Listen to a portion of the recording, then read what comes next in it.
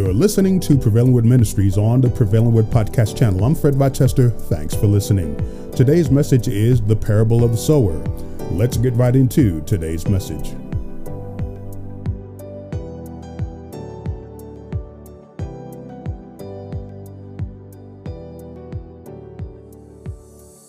Please open up your Bibles, if you will, to the book of Matthew chapter 13, beginning at verse 1. Matthew chapter 13, beginning at verse 1. And we will be discussing the parable of the sower. The parable of the sower. Matthew chapter 13, beginning at verse 1. On the same day, Jesus went out of the house and sat by the sea, and great multitudes were gathered together to him, so that he got into a boat and sat, and the whole multitude stood on the shore. Then he spoke many things to them in parables, saying, Behold, a sower went out to sow, and as he sowed, some seed fell by the wayside, and the birds came and devoured them. Some fell on stony places where they did not have much earth, and they immediately sprang up because they had no depth of earth. But when the sun was up, they were scorched, and because they had no root, they withered away. And some fell among thorns, and the thorns sprang up and choked them. But the others fell on good ground and yielded a crop, some 100-fold, some 60, some 30. He who has ears to hear, let him hear. Father, we thank you for your word today, that your word tells us that all scripture is given by inspiration of God and is profitable for teaching, for reproof, for correction, for instruction in righteousness, that the man of God may be thoroughly furnished or equipped unto every good work. Father, we thank you that the word of God is alive and powerful and sharper than any two-edged sword, piercing even to the dividing asunder of soul and spirit, the joints and marrow, and as a discerner of the thoughts and intents of the heart. We thank you, Lord, that the word of God is pure, and every word of God is pure, and you are a shield to those who put their trust in you. Father, we thank you that the entrance of your word gives light, it gives understanding to the simple. We thank you, Lord, that every word of God is pure, and you are a shield to those who put their trust in you. Father, we also thank you that you desire truth in the inner part, and in the hidden part, you will make us to know wisdom. These things we thank you for in Jesus' name. Amen. The parable of the sower is one of those parables that the Lord spoke of as part of his commands. Remember what Jesus said in the book of Matthew chapter 28 and verses 19 and 20. And he said, make disciples of all nations, baptizing them in the name of the Father and of the Son and of the Holy Spirit, teaching them to observe what things I've commanded you. And lo, I am with you always, even to the end of the age or the world. Amen. And so the parable of the sower serves as one of the commands that Jesus taught, that he told or commanded his disciples to teach others. And so all through the course of time and through the course of the church, we see that the parable of the sower and many other teachings in the three synoptic gospels and the gospel of John is the commands that the Lord Jesus spoke of that ought to be taught to believers. The parable of the sower is one of those commands, as I have pointed out. Now, the best way that we can get a well-rounded understanding of the parable of the sower is by going to the two other places where the parable of the sower is taught. And so we're going to read the rest of this in the book of Matthew chapter 13, plus what Jesus expounded when the disciples asked him a question, and you're going to see variations of the teaching. Now, many people have said, well, that's a contradiction. And no, if you don't know anything about the teaching of the scriptures, you have to understand that Matthew was an eyewitness. Mark and Luke were not eyewitnesses, and they received the gospel by inspiration of the Holy Spirit. Now, remember what it says in the book of 2 Peter chapter 2, I believe, where it says that all scripture there is no scripture that is of any private interpretation. So whenever you're dealing with private interpretation, you're dealing with a narrative or a reading in between the line in terms of what people want to say about scripture that doesn't coincide with the harmonious or contextual teachings of the scripture. Because the scriptures was given by inspiration of the Spirit of God, as Paul told us in the book of 2 Timothy chapter 3, verse 16. But when Peter said in 2 Peter chapter 2, what he's saying that no scripture is of any private interpretation, but holy men of God spake as they were moved by the Holy Spirit. And so when the prophets in the New Testament at the beginning of the scriptures, when they were speaking the scriptures or speaking the word from God, it was from the Spirit of God, the inspiration of God. And so no scripture is given of any private interpretation. So when you see different variations of the gospel in terms of what Matthew may have presented and also in terms of what Mark and Luke have presented, we have to understand that Matthew was an eyewitness and Mark and Luke were not eyewitnesses, but they all three of them received these scriptures by the Spirit of the living God. And so we can put trust in the word of God because there is only one Spirit. And just like you see in the book of 1 John chapter 2, when John says that this same Spirit teaches us. And so the same Spirit is going to teach the word of God. But when you come to the variations of the scriptures, well, it's coming from the Spirit of God through individuals that were inspired of the Spirit of God. And so we now see a well-rounded picture of what Jesus has spoken. So he didn't leave anything out. Everything is included in terms of what Jesus said. The Holy Spirit just used three different individuals, one eyewitness and two other non-eyewitnesses, to bring credibility to everything that the Lord Jesus had said. So now, we already read verses 1 through 3 in 1 through 9 in terms of the parable of the sower in Matthew chapter 13, verse 9.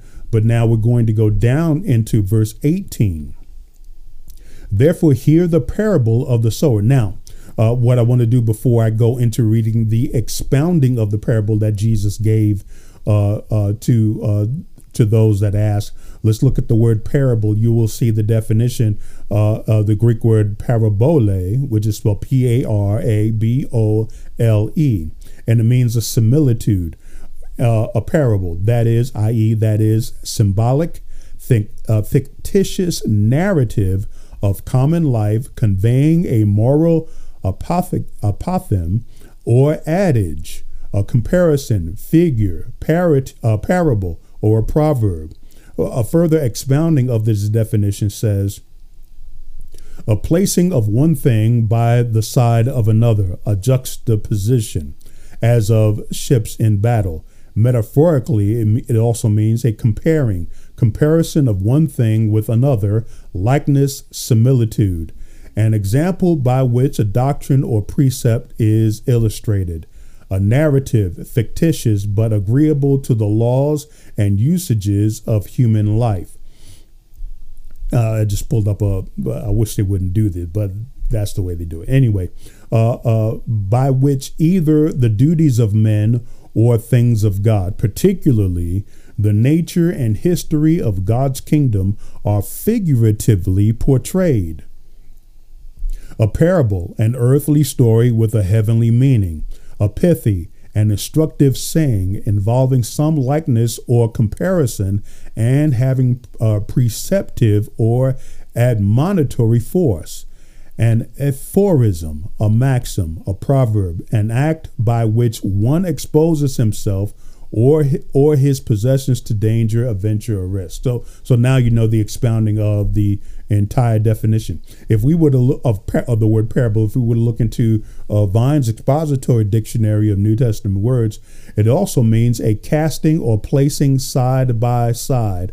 So when we see para, it means beside, and when we see balo, which is bole, which is spelled bole, it means to throw. So you're throwing beside one thing to explain another. So that's what it is. You're comparison. You're using an earthly definition to convey or to reveal a spiritual meaning.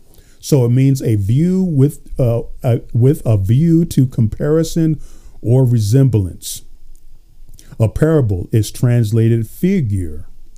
And so there are different variations of this different definition, but the actual Greek word definition, you do get the just an understanding. So that's what a parable is. A parable is just putting one thing, explaining another. So in reading the word parable, therefore, back in verse 18 of Matthew chapter 13, therefore hear the parable of the sower. When anyone hears the word of the kingdom and does not understand it, then the wicked one comes and snatches away what was sown in his heart. So if you were to go back up to verse 1, where he started the parable, you'll see that there were birds that were hanging around. And when the seed was sown, the birds came and immediately took the seed. So Jesus explained what that was by saying that when anyone hears the word of the kingdom and does not understand it. You mean that there are people that do not understand the scriptures? Absolutely. There are some people that just don't get it. There are other individuals that, for whatever reason, do not want to get it because they know that if they do get it, that they have to obey the scripture. And so you have those individuals that hear the word of God and don't understand it, or those individuals that either don't want to understand it or they just don't understand it for whatever reason, for whatever additional reason. Because why? There is one aspect of this that people, once they hear it, they now have to be held to account. So when anyone hears the word of the kingdom and does not understand it, then the wicked one comes and snatches away what was sown in his heart. But see, notice what's happening here. The bird is waiting for you. The bird meaning the analogy of Satan. Satan is waiting for you to either grasp the understanding of it or simply reject understanding of the scriptures. In other words, they don't want to understand it. He's waiting for you to make a decision. And so there are individuals that are on the wayside, and we'll get into the definition of what a wayside is. And some of you already know the definition, but it's good to go back over it. But nonetheless, we see that Satan is waiting for you to either grasp the understanding of it or simply don't understand it. And when you just don't want to understand it, he just comes in and immediately snatches the word out. So now the middle portion of verse 19 says, then the wicked one comes and snatches away what was sown in his heart. This is he who received seed by the wayside. But he who, so the ones that are on the wayside, and here's the definition of the word wayside. It is the Greek word hodos, or hudos, however you want to pronounce it, H-O-D-O-S, and it means a road. And by implication, a progress, the route or act or distance. Figuratively, a mode or means, a journey. But if you go further down, you will see that it also means a traveled way, road, a traveler's way, journey, traveling. And metaphorically, it means a course of conduct, a way, the manner of thinking, feeling, or deciding. So we have individuals that are standing around on the wayside, the roadside. And in other words, they don't venture in further.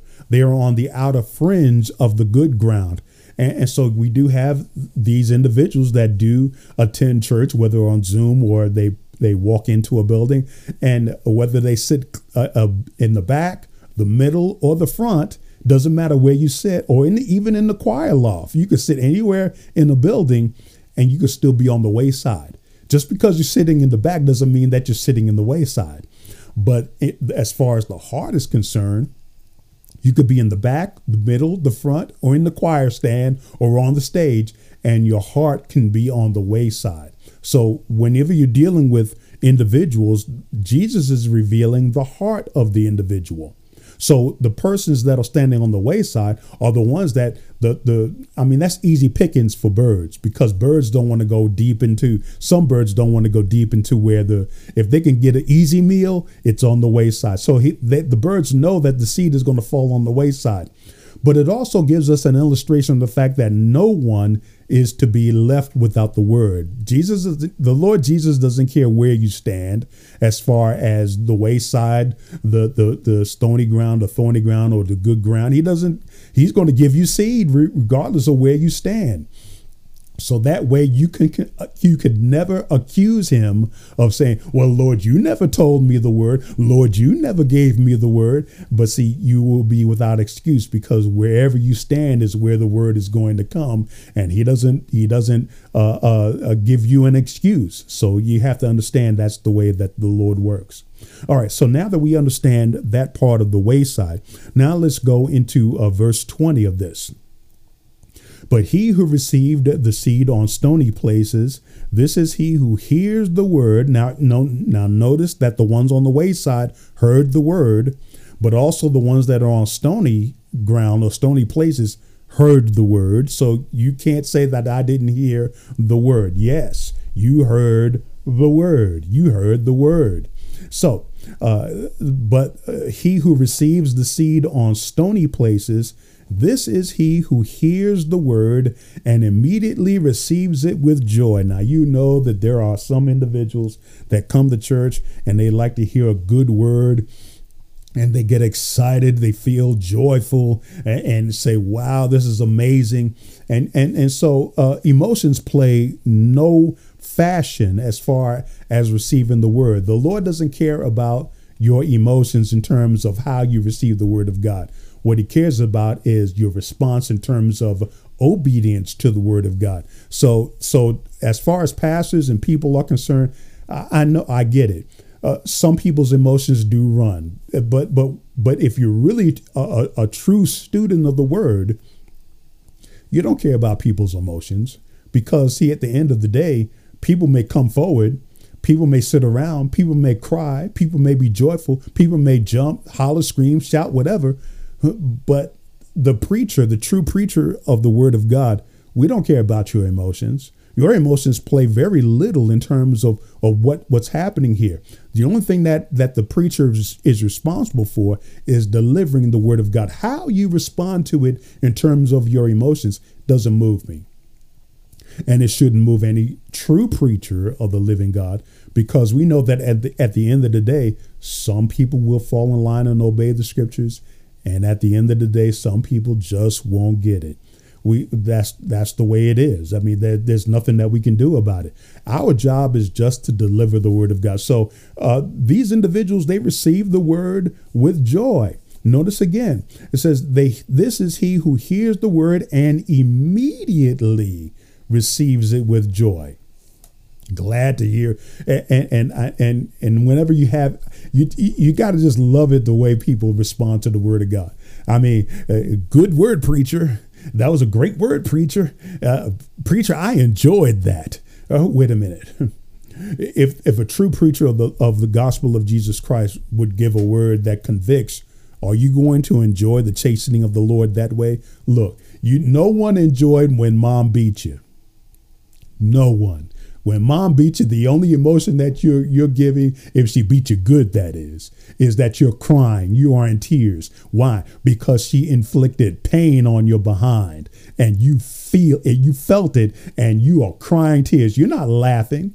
I mean, very few would just stand up and say, ha, ha, ha, that didn't hurt me. Oh, no. And see, the parent will say, what? That didn't hurt you? And then commence to just do whatever that is necessary to inflict pain, to turn that child's laughter into tears.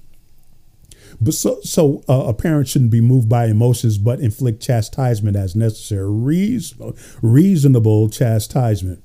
And so people receive the word with joy. And so the true preacher doesn't move. Now, I was watching a preacher give the word of God, and he gave such chastisement that the people in the audience, they started clapping. They just clapping, and he stood there with a straight face, and he said, I'm talking about you.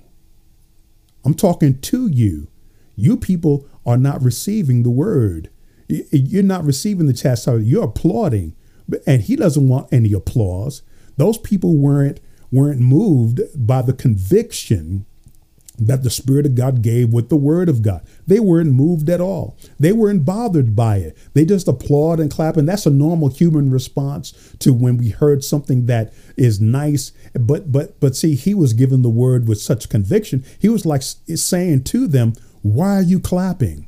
You shouldn't be clapping." In essence, they really should have been in tears about the conviction of the Word of God. They should have been hurt in the heart about what was delivered to them, because the accusation of the Word of God came in and the conviction of the Word of God came. And what it should have done, they all should have sat in silence, recognizing that the presence of God was in the place to convict the people of their sin as far as the Word of God is concerned. And so he had to correct them. And after he said what he said, there were no more applause. Nobody applauded after that. And so the house of worship has turned into a place of entertainment where we applaud, where we clap our hands when we hear a word from the Word of God, and it ought to have brought conviction, but you clap towards it or clap in applause to it. No, folks. The Spirit of God is trying to get over to you that this is a very serious and solemn moment. And so we have to turn the house of God from a place of entertainment back to where the conviction of the Word of God is there, where it smites the heart. It strikes the heart. I mean, just like when David was in the cave with Saul and he took his sword and cut off a piece of his robe or his skirt or whatever, and David's heart smote him, because the Bible is clear about attacking a king that God has anointed. And so David was struck to his heart because he had done that. And so when the Word of God comes in such conviction, with such powerful conviction, because see, that's an answer to what the Lord Jesus said in the book of John, chapter 16 and verse 8, that the Spirit of God, when he comes, he will convict the world of sin.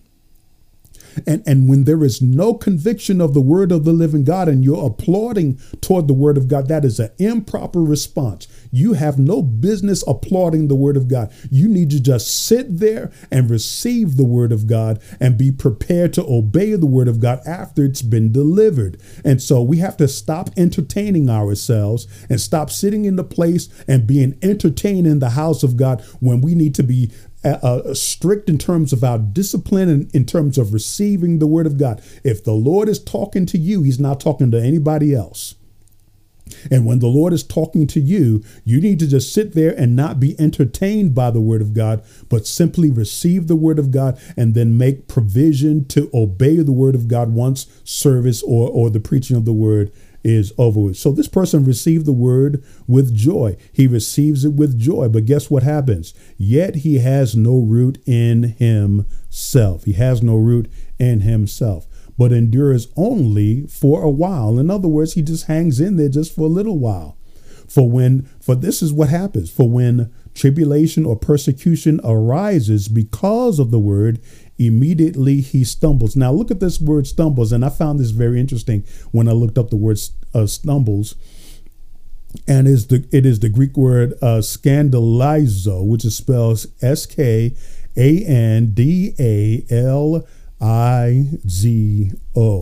And this is where we get the word scandal from. And so when the person stumbles, well, a scandal took place, evidently. But we all know the difference between this definition and the normal definition that we would find in the dictionary about a scandal. But here it means to entrap, to trip up, or entice to sin, or apostasy, or to offend, make to offend, displeasure.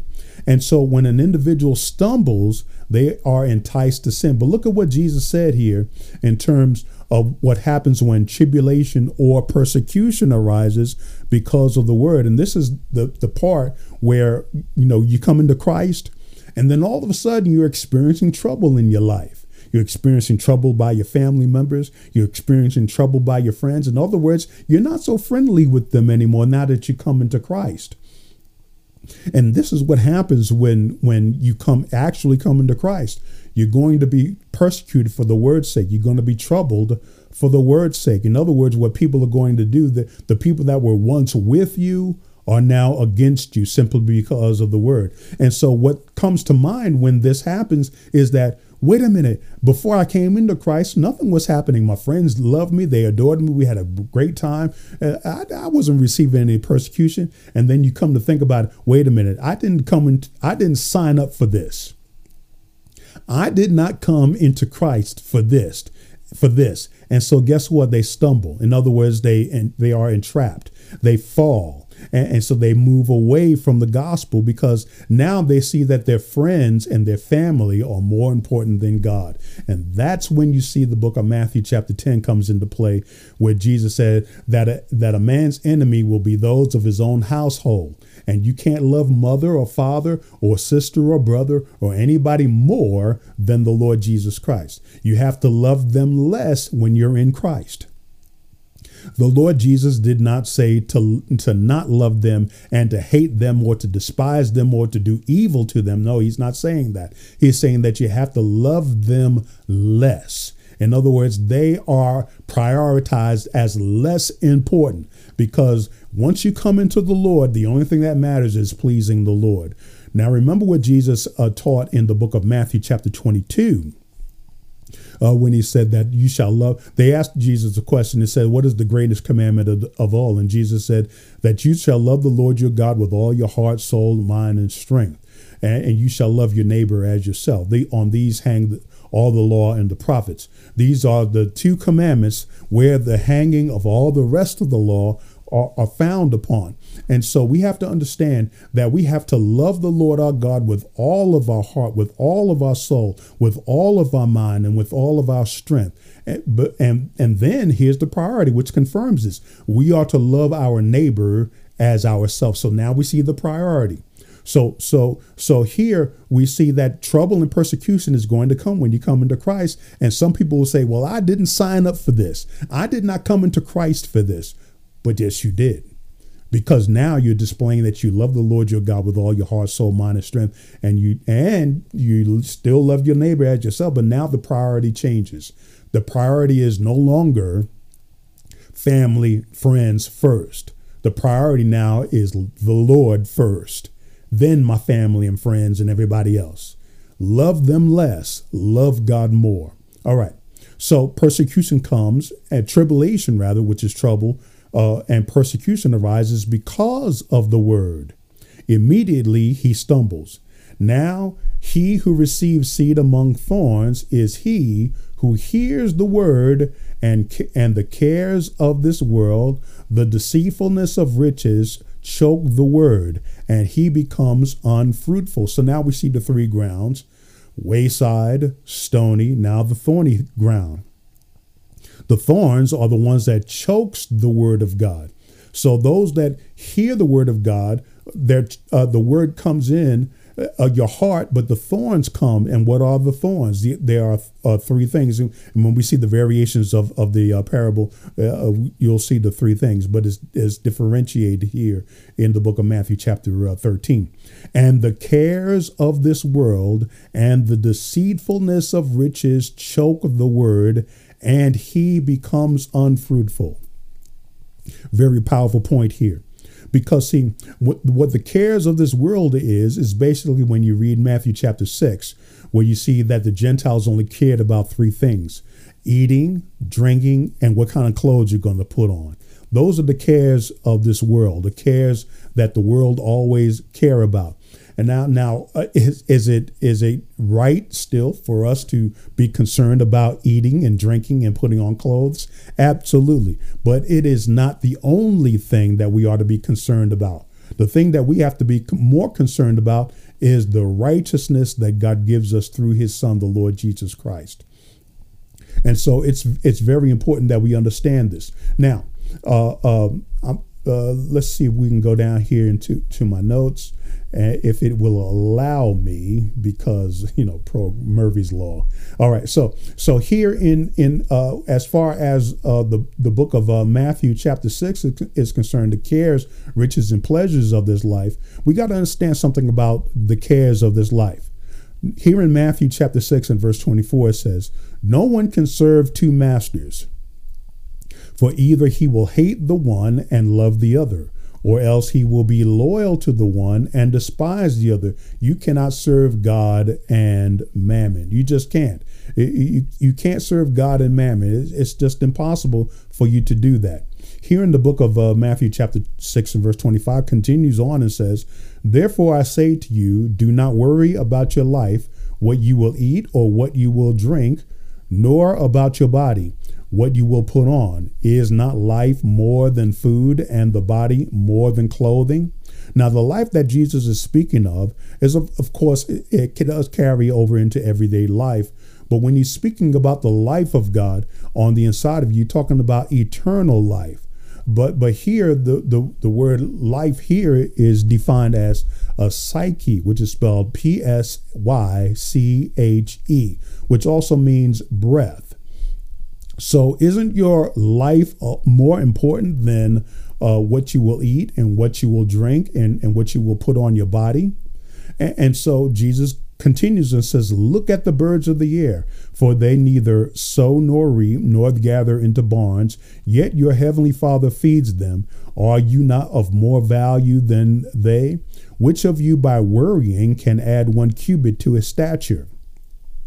So why do you worry about clothing? Consider the lilies of the field, how they grow. They neither toil nor spin. And yet I say to you that even Solomon in all his glory was not arrayed like one of these. Now, if God so clothed the grass of the field, which is today and tomorrow is thrown into the oven, will he not much more clothe you, O ye of little faith? In other words, you can trust God. You can put your faith and trust in God. But see, when the cares and riches and pleasures of this life overwhelm you and you depart from the faith as a result of that, then really it's the thorns attacking you because of the word that is within you. Therefore, do not worry. Verse 31, Jesus continues, "Therefore, do not worry, saying, what shall we eat, or what shall we drink, or what shall we wear? For after all these things the Gentiles seek. For your heavenly Father knows that you need all these things." The Lord knows that you need these things. He's not blind to what you need. But the Lord says this is what's more important. "But seek first the kingdom of God and his righteousness, and all these things will be added to you." What all these things will be added to you? He didn't say anything about house. He didn't say anything about car. He didn't say anything about money. He said what you eat, what you drink, and what you put on. All these things, that's what the things that Jesus is referring to. So if you're trying to add anything to that, you do have Proverbs 30 and verse 6 looking at you. "Do not add to his words, lest he rebuke you and you be found a liar." Jesus said what you eat, what you drink, and what you put on, these things are the things that Jesus is referring to that will be added. So, but seek first the kingdom of God and his righteousness, and all these things shall be added to you. Therefore, do not worry about tomorrow, for tomorrow will worry about its own things. Sufficient for the day is its own trouble. So don't borrow tomorrow's troubles for today. In other words, what's going to happen tomorrow is going to happen tomorrow. Be about what's going to happen today and put your full trust and faith and confidence to provide what you're going to eat, what you're going to drink, what you're going to put on. All these things the Lord will add to you if you seek first the kingdom of God and his righteousness. So the cares of this world and the deceitfulness of riches, in other words, the deceptive aspects of riches. The word deceitfulness is the Greek word apat, which is spelled, or apate, depending on how you pronounce it, apate, and it means delusion, deceivableness. So the riches are delusional because, see, the rich, they depend upon their riches because that's what they trust in the most. But you see, if you trust in those riches alone, it's going to come. There's going to come a time and day where trouble will come and take everything away from you. Listen to this in 1 Timothy chapter 6 and verse 5. Unless rather useless wranglings of men of corrupt minds and destitute of the truth, who suppose that godliness is a means of gain. In other words, we don't live righteous just to gain anything. We live righteous because that's what we're supposed to do as children of the Most High God. Again, the Lord knows that we have need of all these things. So therefore, we can trust him to bring those things to us at the appropriate time that he sees fit. But see, we don't live godly. In other words, we don't live godly just to receive gain. We live godly because that's what a child of God is supposed to do. Now, remember what it says in the book of Ephesians chapter 2, verses 8 through 10. For by grace are you saved through faith, and that not of yourselves. It is the gift of God, not of works, lest any man should boast. For we are his workmanship, created in Christ Jesus unto good works, that God has prepared beforehand that we should walk in them. And so we are supposed to walk righteously, regardless of whether we receive anything or not. God knows that we have need of these things, so he will see to it that those needs will be met. But in the meantime, what we do is that we live righteously, live in righteousness to please the Lord. For those that are in the flesh cannot please God. And so if you're living in the flesh, you're not going to please God. If you're living in the spirit, you're going to please God. But not so that way he can release houses, cars, riches, and things of that nature so that way we could be blessed. No. We live righteous to please the Lord only. So here in 1 Timothy chapter 6, look at the bottom portion of verse 5. It says, who suppose that godliness is a means of gain? From such withdraw yourself. Timothy, withdraw yourself from individuals that think that if they live godly, that it's a means of gain. That's not what godliness is for. Now, godliness with contentment is great gain. In other words, be content. Be content about what you have. Be content with what you have, and so don't be discouraged of the fact that certain individuals have certain things and you don't. Be content with what you have. Why?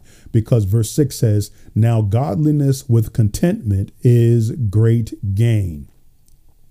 Well, why is that? For we brought nothing into this world, and it is certain we can carry nothing out. And having food and clothing, two or three things that Jesus mentioned in Matthew chapter 6. With these we shall be content. But those who desire to be rich fall into temptation and a snare, and into many foolish and harmful lusts, which drown men in destruction and perdition. For the love of money is the root of all kinds of evil, for which some, having strayed from the faith in their greediness, and pierced themselves through with many sorrows. If we to go further down into verse 17, in 1 Timothy chapter 6, command those who are rich in this present age not to be haughty, in other words, puffed up or lifted up, nor to trust in uncertain riches. And what are uncertain riches? Riches that are not certain. It's not a guarantee. In one blink of an eye, it could be taken away from you. It could be taken away from you by a storm. It could be taken away from you by the internet, by thieves on the internet. And that's what Jesus said, where thieves will steal and where moth does corrupt and destroy. It's very easy for somebody these days nowadays to take what's rightfully yours. It's very, very easy. All the safeguards that you put in place, they can usually figure a way around it. And that's why it's ongoing security with things. And you have to watch your possessions and things of that nature. But usually when thieves have figured out a way to get around it, they will, and they'll take it. Then what? So that's why they're called uncertain riches. God is certain. His word is certain, but riches, they're uncertain. Nor to trust in uncertain riches, but in the living God, who gives us richly all things to enjoy. In other words, God can restore. In other words, God richly gives us those things. But also, if the thief happens to come and take certain things, God can restore certain things. But he restores it when he's ready to restore it. He'll restore it over time. We see that with Job. Job was an individual in whom Satan has stolen many possessions from Job, and even wanted to destroy his life, but God said, no, don't take his life. But he put boils on him. But you see, God always imposes the limitations. There's only but so much that the enemy can do. But you see here, God does give us things richly to enjoy. That's the one thing that we have to see, that it is here in Scripture. We can't deny this, but we're not to trust in them. We trust in the living God. Verse 18, let them do good, that they be rich in good works, ready to give, willing to share, storing up for themselves a good foundation for the time to come, that they may lay hold on eternal life. So don't trust in those riches. See, and that's what people are doing with the parable of the sower. These are the individuals that are standing around in thorns, and they get choked with the deceitful riches of this life. So here in Proverbs chapter 11 and verse 4, it says, riches do not profit in the day of wrath, but righteousness delivers from death. So what is the day of wrath? You know, that moment when you know that you've disobeyed God, and you show no signs of repentance. You show no signs of turning from your sin. And all of a sudden God pours out his wrath. Your riches will not profit in that day. But guess what will profit in the day of wrath? But righteousness delivers from death. That's what's going to deliver.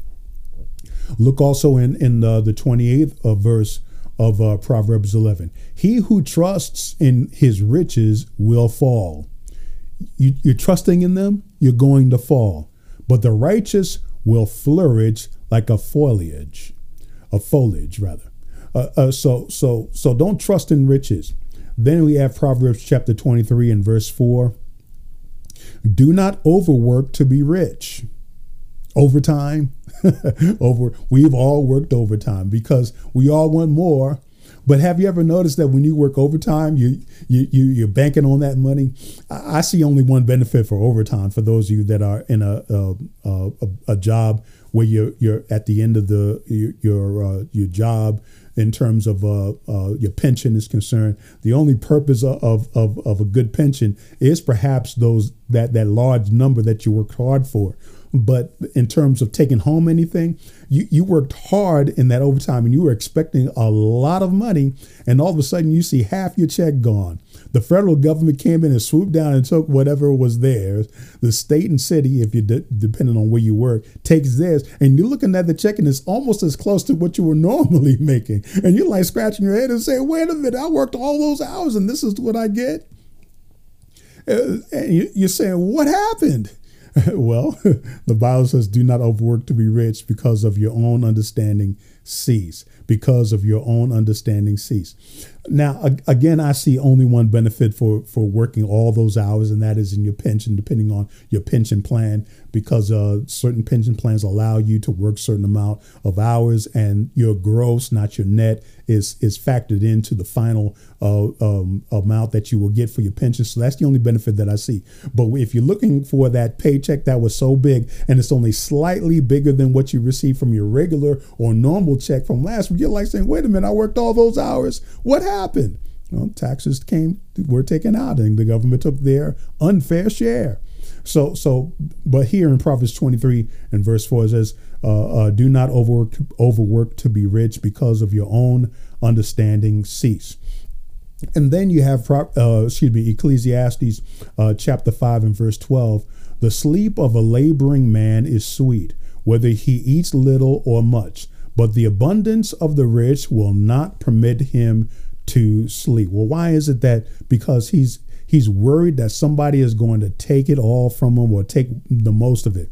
I mean, like with your sports figure. I mean, certain sports figures, they trust in their financial director or financial person that's in charge of their finances. to watch over and to manage their finances, because the individual that's in sports want to concentrate entirely on the sports and not have to worry about the financial aspects. They want to make sure that all the taxes are taken out, that all the expenses are paid, and so forth and so forth, and so forth and so on. But then all of a sudden they begin to say, I'm a little concerned about this, and they go into their account and they say, why is this amount taken out? And so they're worried about this, and they get no sleep, they get no rest. They have millions of dollars, but they get no rest. Well, why is that? Here in verse 12 of Ecclesiastes chapter 5, the sleep of a laboring man is sweet, whether he eats little or much, but the abundance of the rich will not permit him to sleep. Why? Because he's worried that somebody's going to take it. Then in the book of Ecclesiastes chapter 9, beginning at verse 10, whatever your hand finds to do, do it with your might. For there is no work or device or knowledge or wisdom in the grave where you are going. So that's very important for us to understand. Where you're going, you're not going to take it with you, as what we saw in the book of First Timothy chapter 6. Verse 11 here in Ecclesiastes chapter 9.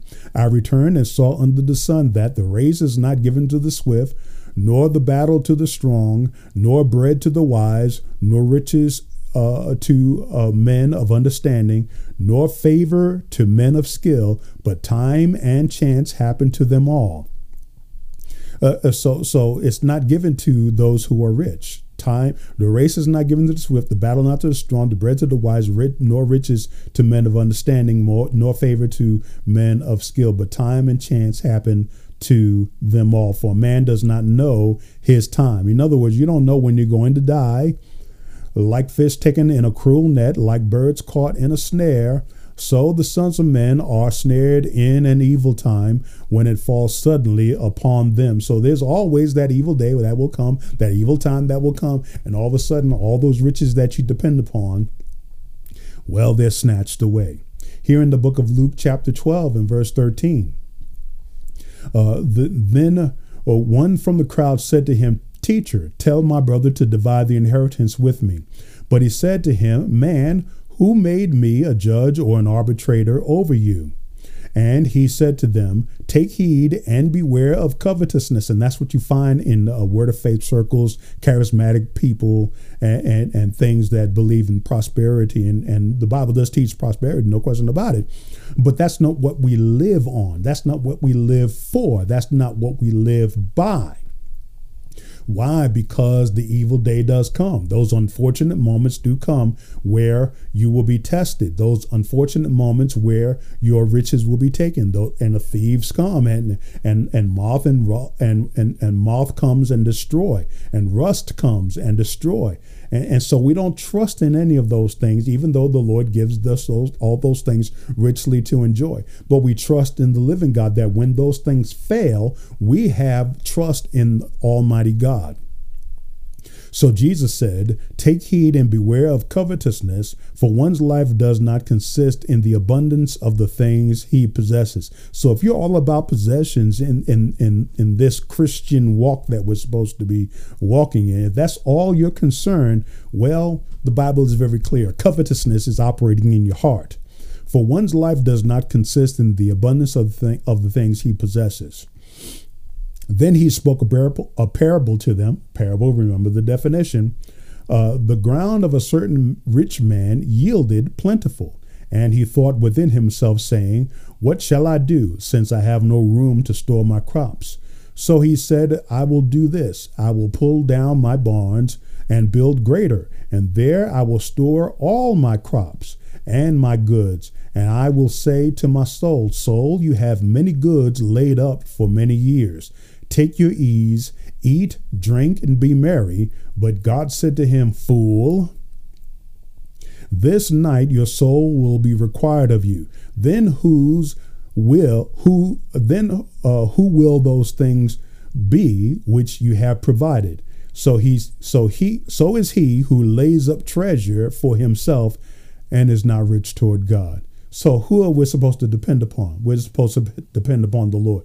When those moments do come, the deceitfulness of riches, the deceptiveness of riches, the delusion of riches, when those things are taken away, you have the word to fall back on. You have the Lord to fall back on. Here in the book of Philippians chapter 4 and verse 10. But I rejoiced in the Lord greatly that now at last your care for me has flourished again, though you surely did care, but you lacked opportunity. Not that I speak in regard to need, for I have learned in whatever state I am to be content. Regardless of what state I'm in, to be content. I know how to be abased, and I know how to abound. Everywhere in all things I have learned both to be full and to be hungry, both to abound and to suffer need. Now, when we read verse 13, this is the only verse that some people quote. They don't read verses 5 through 13, just like 5 through 12, which we just read. They don't want to bother with those verses of scripture because they don't want to be content. But you see, like I said about Hebrews chapter 11 and verse 6, you can't teach Hebrews chapter 11 and verse 6 without teaching Hebrews chapter 11 and verse 5. Therefore, you can't teach about Philippians chapter 4 and verse 13 without teaching the previous scriptures that led into it. I can do all things through Christ who strengthens me. Well, if you can do all things through Christ who strengthens you, I'd like to see any of you become an astronaut. How's your math skills? Can you fix your car? Your mechanic skills? Do you have mechanic skills? Now, I understand that there are individuals that are duplicit, if you will, with skills, like doctors and lawyers, or doctors and congressmen or senators and things of that nature. They have a very good, strong mental brain that can handle the rigors of understanding those things. But if you could do all things through Christ who strengthens you, well, why can't you be an umpire in a baseball game? Or why aren't you a football or a baseball player at the same time? Now, we know that Michael Jordan did that. He played football and baseball, but he quit basketball, and not football. He quit basketball to play baseball. Same thing with Bo Jackson. He played football and baseball. We can understand certain individuals are gifted to do both things, but can you do all things through Christ that strengthens me? And so that's an elasticity of scripture where you think that you could do all things through Christ that strengthens you, but you can't. But here, Paul is mentioning the all things that he can do in regards to what he is concerned about being abased, and what he's about being when he abounds or have much. He can do all things through Christ, but it has parameters. It has parameters. And so we have to stay within the parameters, because we know that we can't do all things. We just can't. That's a given. But that's the context of what Paul was saying it in, that he knows how to be abased and he knows how to abound. Nevertheless, verse 14 says, nevertheless, you have done well that you shared in my distresses. In other words, they came and met his need. Here in Hebrews chapter 13 and verse 5, this is, let your conduct be without covetousness. Let your conduct be without covetousness. Be content with such things as you have.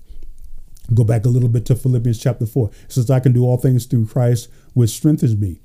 Can you go through a little trouble without complaining? Can you go through a little problem without saying, if it's not one thing, it's another? Can you go through something that is a serious episode and say, why, Lord? Why now? Why me? Well, do all things that Christ has strengthened you, like Paul did. Can you abound? Can you be abased? Can you suffer through these things, but yet you still give God praise? That's how what Paul is speaking of. So instead of doing those things that are contrary to Scripture, you do things that are in line with Scripture. So be content with such things as you have, for he himself has said, I will never leave you nor forsake you. So we may boldly say, the Lord is my helper. I will not fear. What can man do to me? So now we're going to deal with the pleasures of this life. So when we go into Mark chapter 13, I believe it is. Mark chapter 4 is the other place where the parable of the sower is, and Luke chapter 8. Luke chapter 8 is the other part where the other parable is. When you see it, you will see cares, riches, and pleasures of this life in certain variations. But let's talk about the pleasures of this life as far as the Scriptures is concerned. In Romans chapter 13, what are we to do with the the pleasures of this life. And do this, knowing the time, that now it is high time to awake out of sleep. For now our salvation is nearer than when we first believed. The night is far spent, the day is at hand. Therefore let us cast off the works of darkness, and let us put on the armor of light. Let us walk properly as in the day, not in revelry and drunkenness, not in lewdness and lust, not in strife and envy, but put on the Lord Jesus Christ and make no provision for the flesh to fulfill its lust. So don't fall back into the things of the world. Do not find yourself going back into the things of the world, and all of a sudden, because of these things, you're found no longer producing fruit. And so let's now go into the book of Mark chapter 4, where we're going to see the variation of the parable of the sower, a slight variation, a very slight variation or a rendering of the parable of the sower. Here in the book of Mark chapter 4, beginning in verse 1, and again he began to teach by the sea, and a great multitude was gathered to him, so that he got into a boat and sat in it on the sea, and the whole multitude was on the land facing the sea. Then he taught them many things by parables, and said to them in his teaching, Listen, behold, the sower went out to sow, and it happened as he sowed that some seed fell by the wayside, and the birds of the air came and devoured it. Some fell on stony ground where it did not have much earth, and immediately it sprang up because it had no depth of earth. But when the sun was up, it was scorched, and because it had no root, it withered away. And some seed fell among thorns, and the thorns grew up and choked it, and it yielded no crop. But other seed fell on good ground and yielded a crop that sprang up, increased, and produced, some 30-fold, some 60, and some 100. And he said to them, He who has ears, let him hear. Now, let me point something out. There are a lot of people that are teaching about the 100-fold return, but you never hear them talk about the parable of the sower, where it speaks of some 30, some 60, and 100-fold. So be very careful of listening to individuals that talk about the 100-fold, but they never talk about the parable of the sower. They don't even want to touch that scripture because, see, that's going to reveal to them that what they're teaching is false. It is a false narrative. It is false teaching. So be very careful of individuals that teach along those lines. They'll always talk about the 100-fold, but they never talk about it in context of the parable of the sower. So the purpose of the parables Jesus speaks of in verse 10, which we'll not get to. We'll go down to verse 13, the expounding of the parable with the different variation.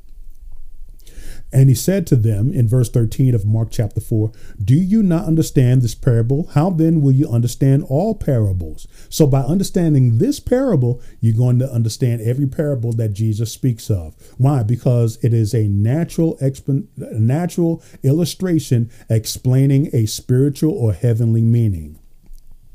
The sower sows the word, and these are the ones by the wayside where the word is sown. When they hear, Satan comes immediately. And takes away the word that was sown in their hearts.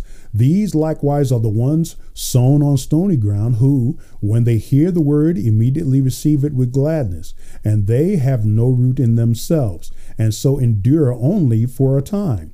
Afterward, when the tribulation or persecution arises for the word's sake, immediately they stumble. Same word, scandal. Now these are the ones sown among thorns. They are the ones who hear the word, and the cares of this world, the deceitfulness of riches. Now here's the variation, and the desires for other things entering in choke the word and becomes unfruitful. But these are the ones sown on good ground, those who hear the word, accept it, and bear fruit, some 30-fold, some 60, and some 100. So that's the variation that we see in the book of Mark, the variation that we see in the book of Luke. And so we're going to go down into verse 11 this time, because we already know that the same parable that Jesus speaks of is pretty much word for word, with a slight variation, the same. But in the expounding of the parable, it is in some places a little different. Verse 11 here in the book of Luke chapter 8. Now the parable is this: the seed is the word of God. Those by the wayside are the ones who hear. Then the devil comes and take away the word out of their hearts, lest they should believe and be saved. But the one on the rock are those who, when they hear, receive the word with joy, and these have no root, who believe for a while, and in time of temptation fall away. So here we see now temptation factored into why people that are on the rock would fall away. What are they being tempted of? Tempted to sin against God. So when you're dealing with a scandalon, enticed to sin, it's the same thing that Jesus is speaking of here. Look at verse 14 now. Now the ones that fell among thorns are those who, when they have heard, go out and are choked with cares, riches, and pleasures of this life. So here we see the variation, or the addition, if you will, that is given here by the Spirit of God, given to Luke, that gives us a well-rounded understanding or comprehension of this aspect of the parable of the sower. So we see three things here that are involved with those who are among thorns: cares, riches, and pleasures of this life. We already covered the definition of the cares, riches, and pleasures of this life to a certain extent and to a certain degree. But I want to go back into the book of Romans chapter 13, because when we're dealing with the area of cares, riches, and pleasures of this life, when we're dealing with pleasures of this life, there is a specific word in the book of Romans chapter 13 that when we see the word revile. So again, what Paul says here in verse 13 of Romans chapter 13, let us walk properly as in the day, not in revelry. So when you're dealing with the word revelry here, it means a carousal, as if letting loose. And we talked about this definition before, especially when you're dealing with lasciviousness, as if letting loose. Cares, riches, and pleasures of this life. What are the pleasures of this life? It is the Greek word komos, which is spelled K-O-M-O-S, which means carousal, as if letting loose. In other words, there's no boundaries. For instance, if you go to your homosexual parades throughout the country, there are men that are scantily dressed in clothing or nude in front of children. And that's the kind of revelry that is out there today. And so it is considered, as what is said in the book of Romans chapter 1, inventors of evil, or inventors of evil things. And so we see this carousing that is going on as if letting loose. In other words, they're not holding back what would be normally holding back. In other words, you put some clothes on, you cover up. But when you have individuals that are letting loose, this is the pleasures of this life that Paul is speaking of in the book of Romans chapter 13 and verse 11. So the further definition of this means, it says here, a nocturnal and riotous procession of half-drunken and frolicsome fellows who, after supper, parade through the streets with torches and music in honor of Bacchus, which is a deity, an idol god, or some other deity, and sing and play before houses of male and female friends, hence used generally of feasts and drinking parties that are protracted till late at night, and indulge in revelry. So we already defined what revelry is, and it is a carousal as if letting loose. And these are the individuals that are in the parable of the sower, whose hearts are described, especially the ones that are among thorns. You see, they get party struck. They get lonesome for that kind of party that they enjoyed when they were in the world, that they do not find in the true church, because there are counterfeit churches that are out there. And so the parable of the sower is very important for these times. And the reason why it's important for these times is because of this particular scripture in the book of 1 Timothy, as we close. 1 Timothy chapter 4 and verse 1, where Paul warned us by the Spirit of God by saying, now the Spirit expressly says that in latter times some will depart from the faith. Why? Because you have individuals that come to perhaps a true church of God, and are on the wayside, and they're among stony ground, and there are among thorns. But there are also those that are on good ground, which we'll cover extensively, Lord willing, next week. But those that are on the three grounds are describing the three hearts, and these are the individuals that will depart from the faith. Why? Because they are giving heed, or they're listening to deceiving spirits and doctrine of demons, speaking lies and hypocrisies, having their own conscience seared with a hot iron. These people will depart from Christ because of the word of God and because of a longing for the things of the world, cares, riches, and pleasures of this life. That's why when those things do go, and when we are experiencing trouble and persecution for the word's sake, it is not the time to depart from Christ. It is the time to stay close to Christ as possible, because the Bible says in the book of James chapter 4, and it says very clearly in James chapter 4 that we are not to be adulterers and adulteresses, that we are to not be a friend of the world, but be a friend of God through obedience to the scriptures. Be obedient to the word of God. And that's what James, tells us.